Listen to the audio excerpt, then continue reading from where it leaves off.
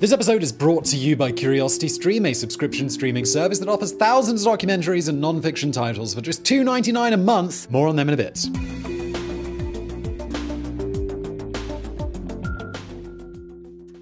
Sometimes he is called Qin Shi Huang, and sometimes Shi Huangdi. Sometimes he is called Ying Zheng, and other times Zhao Zheng. They all refer to the same person. Regardless of the moniker, the man behind the name represents one of the most important figures in the history of China. He was the founder of the Qin dynasty. It was short-lived, only lasting 15 years, but it had a great impact on the country. That is because the Qin dynasty was the first to rule over a united imperial China. Before becoming emperor, Qin Shi Huang was king of the Qin state, and during an explosive time known as the Warring States period, he emerged victorious in a battle for supremacy against his neighboring kingdoms, conquering them all and bringing them under his dominion. This would have been enough to earn Qin Shi Huang a place in the history books, but the new administrative policies that he introduced also represented a stark departure from the way things had been done for centuries, trying to ensure that China would never have a warring states period again. Then there were the ambitious construction projects, chief among them the famed Great Wall of China and the thousands of terracotta warriors that still guard the emperor's mausoleum to this day. Qin Shi Huang spent the last years of his life in a bizarre pursuit of the elixir of life so that he could live forever. Things might not have worked out exactly as he would have wanted in the end, but his actions certainly immortalized him as one of China's greatest rulers.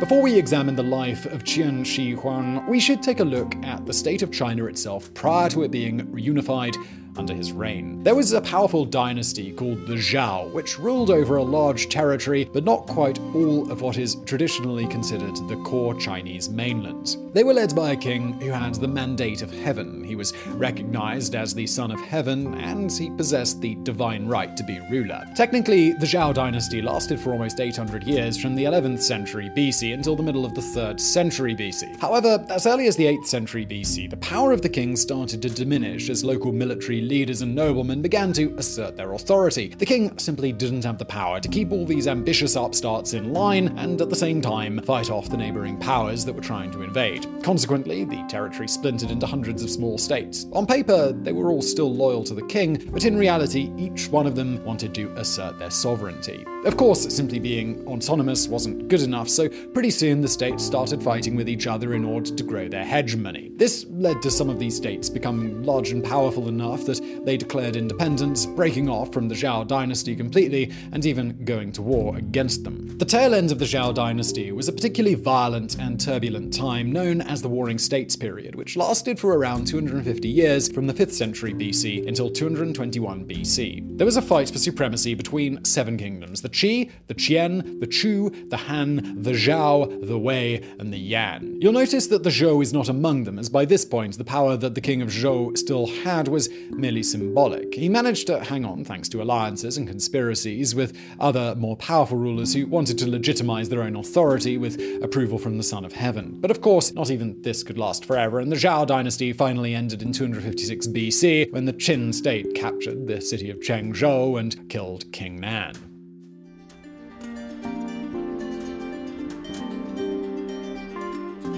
Qin Shi Huang was born circa 259 BC, as his moniker implies, in the Qian state. He is usually known as Qin Shi Huang or Shi Huangdi, but both were in fact titles. His actual name was Ying Zheng, sometimes also called Zhao Zheng. However, once he had conquered all the other states and unified China, he gave himself the new title of Huangdi, or Emperor, and assumed the regnal names of Shi Huangdi, which meant First Emperor, and Qin Shi Huang. His parentage is somewhat controversial, thanks to an ancient historian named Sima Jiang, who indicated that Ying's father might not have actually been his real father. Ostensibly, Ying Zheng was the eldest son of King Zhuao Zhiqiang of Qin and Lady Zhao. According to the historian, the king and his future queen met back when he was still known as Prince Yiren. He was being held hostage in Zhao, another one of the warring states, in order to ensure peace between their two kingdoms. However, the prince was liberated with the help of a wealthy and influential merchant named Lu Buwei, who also introduced him to his future wife, known at the time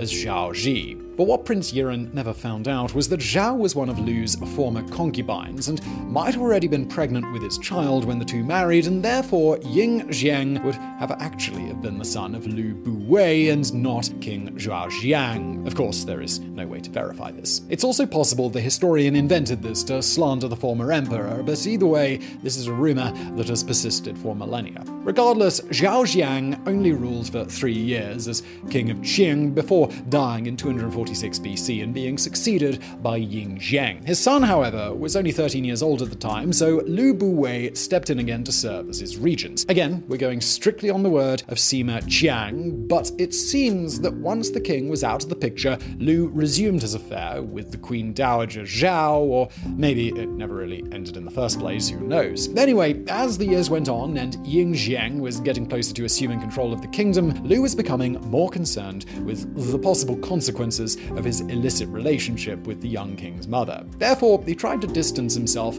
from Queen Zhao. She was not too thrilled with this idea, not necessarily because of her affection for Lu, but because she still wanted someone to satisfy her desires. The two compromised, and Lu found a good substitute who would have been more than capable of rising to the occasion. His name was Lao Ai, and he was allegedly so well endowed that he could spin a wheel on his erect member. Of course, the queen wouldn't have been allowed publicly to have a boy toy, so Lao Ai was always shaved and dressed to look like a eunuch. Queen Zhao was very happy with this arrangement, and Lao Ai quickly became her court favorite. She gave him titles, wealth, and power, and the couple might have even had 2 children together. But all of this went to his head, and soon enough he started to get ideas about overthrowing Ying Zheng and installing one of his own sons as the new king. Around 238 BC, Ying Zheng found out the truth after a drunken Lao Ai foolishly boasted that he was the king's stepfather. Outraged, he decided that it was time to execute a whole bunch of people, so Lao Ai, left with nothing to lose, tried to stage a revolt. He couldn't get many people to rally to his cause, though, and the rebellion was easily crushed. Lao Ai was killed by being torn apart by horses,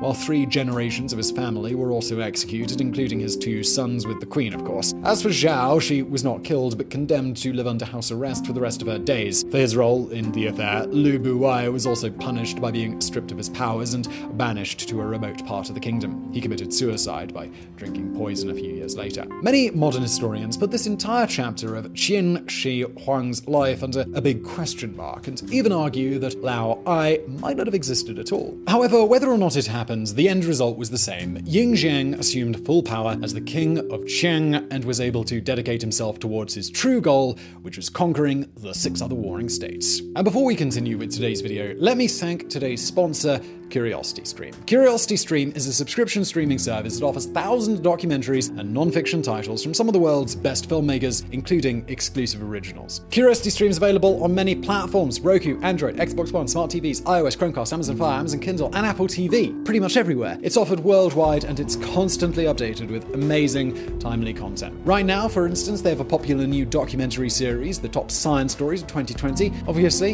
it features a few profiles on COVID-19, but it also dives into CRISPR, Mars rover, fossilized DNA, and several other pieces of exciting news that you might have missed last year. And if you're enjoying this specific video on Chinese history, then why not investigate CuriosityStream's catalog of rich content centered around China? Of particular note here might be the documentary The Mystery of the Disorderly Warriors. Right now, you can go to curiositystream.com/biographics for unlimited access to the world's top documentaries and non-fiction series. And for you guys, enter the promo code biographics when prompted during the sign-up process, and your membership is completely free for the first 30 days. It's a great way to support this show, and it keeps us making more videos, but I really couldn't think of a better fit for sponsorship, given that they're all about educational content as well. And with that said, let us get back to ancient China.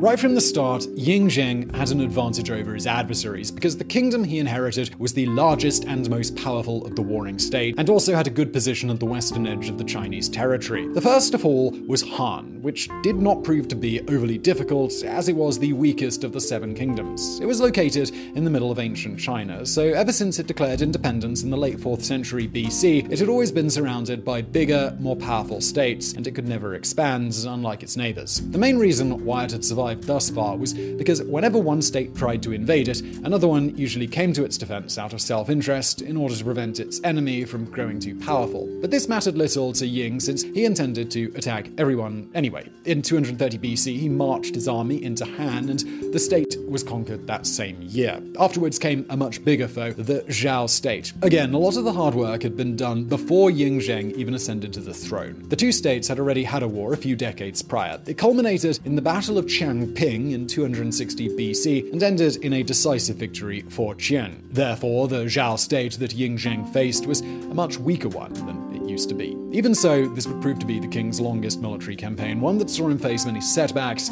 and even defeats. Zhao had one big ace up his sleeve. His name was Li Mu, and he is considered one of the greatest generals of ancient China. He was one of the main reasons why Zhao was not overrun immediately. Even when Xiang gained territory, Li Mu defeated them in combat several times, especially at the Battle of Fei in 233 BC. As long as he was still standing, the enemy found it difficult to make any permanent headway in Zhao. If he could not achieve his goal through war, Ying Zheng resorted to deception. The details are a bit unclear, but he used spies and bribes in order to sow discord in the Zhao court. Specifically, he got the king of Zhao, Yonghui, to distrust Li Mu and relieve him of his position. The former general died around 229 BC after being either executed or forced to commit suicide. Afterwards, Ying found it much easier to defeat Zhao. He captured Handan, the state's capital, in 228 BC and executed King Yumui. In essence, the Zhao state had been conquered and eliminated as a threat, but one of the king's sons, Prince Jie, managed to flee to the northern region of the kingdom called Dai, proclaimed it a new independent state, and named himself king. He lasted for another 6 years or so before being ultimately vanquished, thus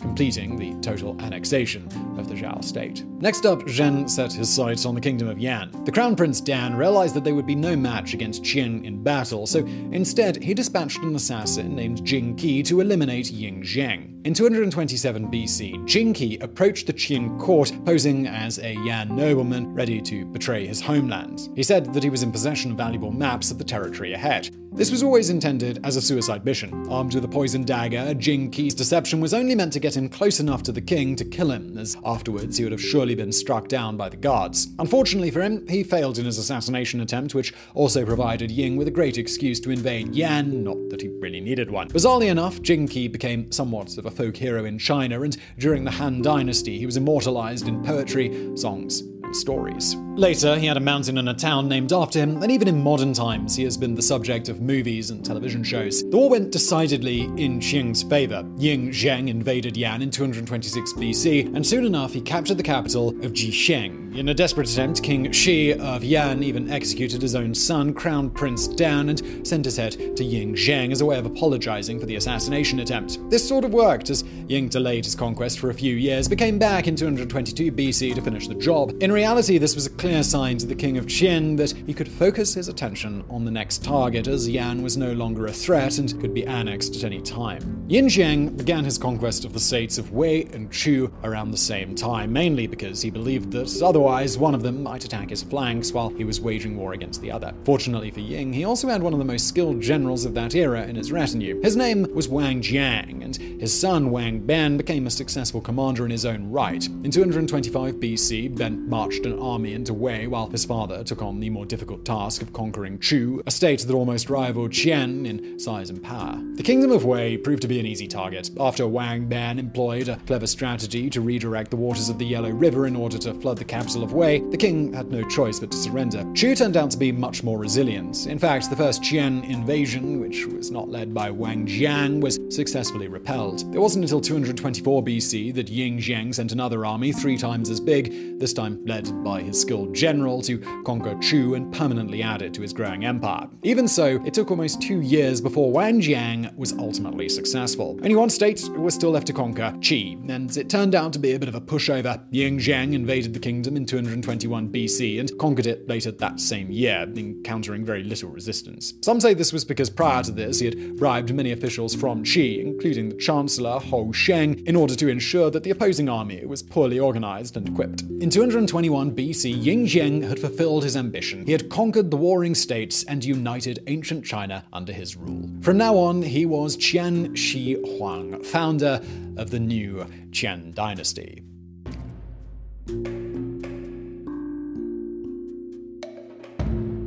Just because Qian Shi Huang conquered all the other Chinese states did not mean that he was done fighting. He had to deal with a lot of rebellions from small armies that refused to recognize his authority, but there were also external threats to contend with. Of them all, the most dangerous was the nomadic Xiongnu people who claimed dominion over a vast territory in the Eurasian steppe. The origins of the Xiongnu is one giant mystery, since, as a confederation of nomadic tribes, they didn't really bother writing things down or settling cities or doing anything that would leave behind some kind of historical record. In fact, the first mentions we have of them come from the Chinese, and it has been speculated that the Xiongnu were the ancestors of the Huns, who were also a nomadic people who emerged from the same area a few centuries later. Anyway, the Chinese and the Xiongnu had long-lasting conflicts that eventually erupted into a full-blown war, but this happened about 80 years after Qin Shi Huang's death. During his time, the situation was not quite as tense, but the emperor still recognized the possible threat posed by the nomadic tribes gathering near his northern border. Therefore, he sent his general Miang Tiang to launch a victorious preemptive strike against the Xiongnu in 215 BC. Inside his empire, Qian Shi Huang narrowly avoided another assassination attempt. This one came courtesy of Zhang Liang, an official from the former Han state who wanted to avenge the conquest of his kingdom. His plan was to organize an ambush on the imperial convoy and destroy the emperor's carriage. Unfortunately for him, he picked the wrong one, as Qian Shi Huang traveled with two identical carriages for this very reason. Zhang Liang might have failed, but ultimately he had the last laugh, as he proved to be instrumental in the fall of the Qin dynasty after Shi Huangdi's death. For most of his reign, the emperor was concerned with the administration of his empire. He wanted to distance himself from the feudal approach that had been present in China for most of the previous 1,000 years, because he knew that, as time passed, that would lead to the noble families gaining more and more power, which would ultimately result in another situation like the Warring States. Therefore, he established a central government in the capital of Xianyang. He divided his empire into 36 administrative divisions called Zhun and forced all the important aristocratic families to live in the capital instead of each one ruling over their own stretch of land far away from the government. Qian Shi Huang enacted reforms such as issuing state coinage, introducing universal standardization, and improving the empire's road and wall network in order to safeguard it against barbarians. His most famous construction project was the Great Wall of China, although we should mention that some sections of the wall had existed for hundreds of years by that point, dating as far back as the 7th century BC. If you want to learn more about this iconic landmark, then good news, we did a whole video on it on our sister channel Geographics, so why not check that out after this one.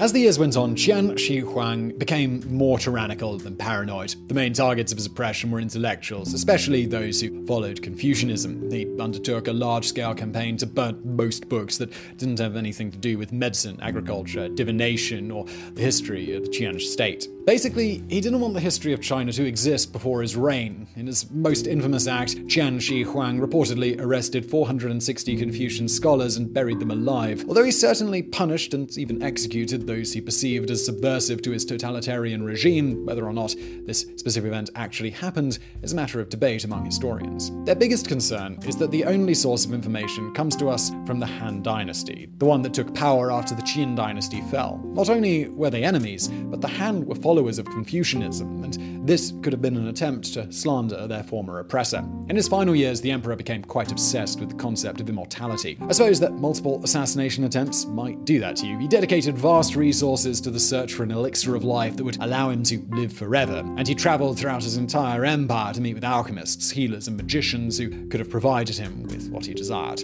Of course, none of them could, and consequently, most of them were put to death for being charlatans. It was during one of these trips in 210 BC that Qian Shi Huang fell ill and died at the age of 49. His exact cause of death is unknown, but it may have been incredibly ironic, as the emperor may have inadvertently poisoned himself by drinking an immortality elixir that contained mercury. He was buried in a giant mausoleum that he had built for himself, surrounded by thousands of sculpted soldiers, cavalrymen, horses, chariots, acrobats, and musicians, better known as the Terracotta Army. Qian Shi Huang was the Qian dynasty. It was not strong enough to survive without him. There was an attempt to turn one of his sons into the new emperor, but the Qian state's many enemies quickly took advantage and rebellions erupted throughout the empire. Just a few years later, the Qian dynasty was no more, but its legacy became an inseparable part of Chinese history. So I really hope you found that video interesting. If you did, please do hit that thumbs up button below. Also, please do subscribe to this channel if you haven't already, and check out our fantastic sponsor, CuriosityStream, who I will link to below. And thank you for watching.